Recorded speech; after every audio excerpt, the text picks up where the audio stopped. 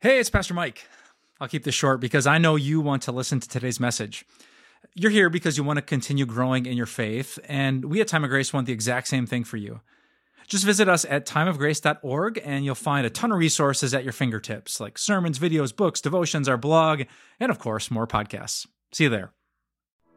The only difference between rest and laziness is whatever happens right before it. Maybe you've walked in on someone who was laying on a couch and you hadn't seen them in a while and you assumed, they're just lazy. But what you didn't see was the hours of work they put in before it. So the only difference between rest and laziness is what happens right before it.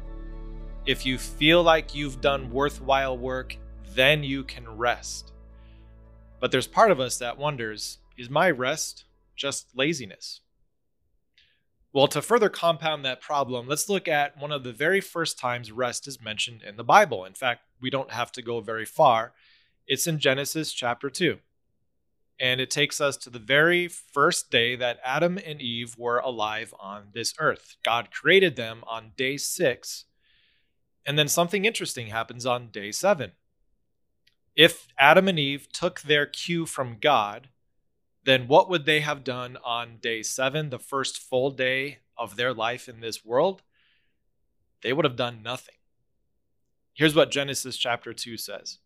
By the 7th day, God had finished the work he had been doing. So on the 7th day, he rested from all his work. If Adam and Eve had taken their cue from God, then on the first full day of their life, they would have done nothing. They would have rested right along with God.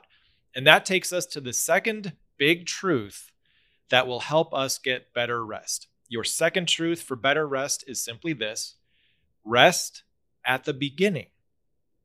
It seems counterintuitive to us because usually rest is something we do at the end. It has to be deserved. But if Adam and Eve had taken their cue from God, then they actually rested before they did anything. And here's what rest can look like at the beginning. You see, if Adam and Eve had rested on that first full day of their life, they wouldn't have been doing nothing. And that's important. Rest is not doing nothing. But rather, what they would have been doing is appreciating all of God's work that they had no ability to do.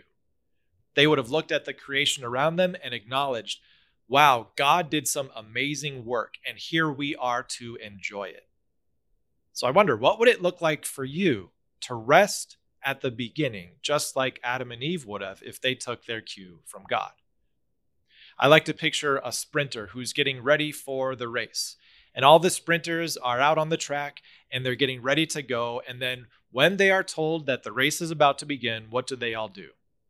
They get down, put their hands in the right place, get their feet on the block, and they enter this resting position, but it actually prepares them for what's next. And that's what good rest does for us. When we rest at the beginning, it gets us prepared for what's next. And when you do that, here's what it might look like. When you rest at the beginning, maybe you take a pause before you work and before you do anything to examine your personal motives. You look at yourself and you say, what I'm about to do, is it for my glory or for God's glory? Is it to serve my interests or to serve others and love them? And is the goal of this to celebrate what I can do, or is the goal of my work to celebrate what God can do through me and through the gifts he gave me? When you rest at the beginning, it keeps you mindful of what you can and cannot do. And it's so important to rest at the beginning so you can remember what God did for you. Who you are is not measured by your work or your accomplishments. Who you are is measured by what Jesus did for you on the cross. And when he died for you, it's like you were put in a tomb. And when he rose from the dead, that's where your life was unleashed. And that's so important for us to remember so that we don't get distracted by things that go on in everyday life. Don't get so busy by your work that you forget the most important work that your Father in heaven did for you when he sent his son Jesus into this world. So there's no rules or regulations for how to rest at the beginning. Maybe it's the beginning of a day or a week or a month where you sit down and you pause for a moment and you just rest. You rest as you prepare for what's next by remembering what God has already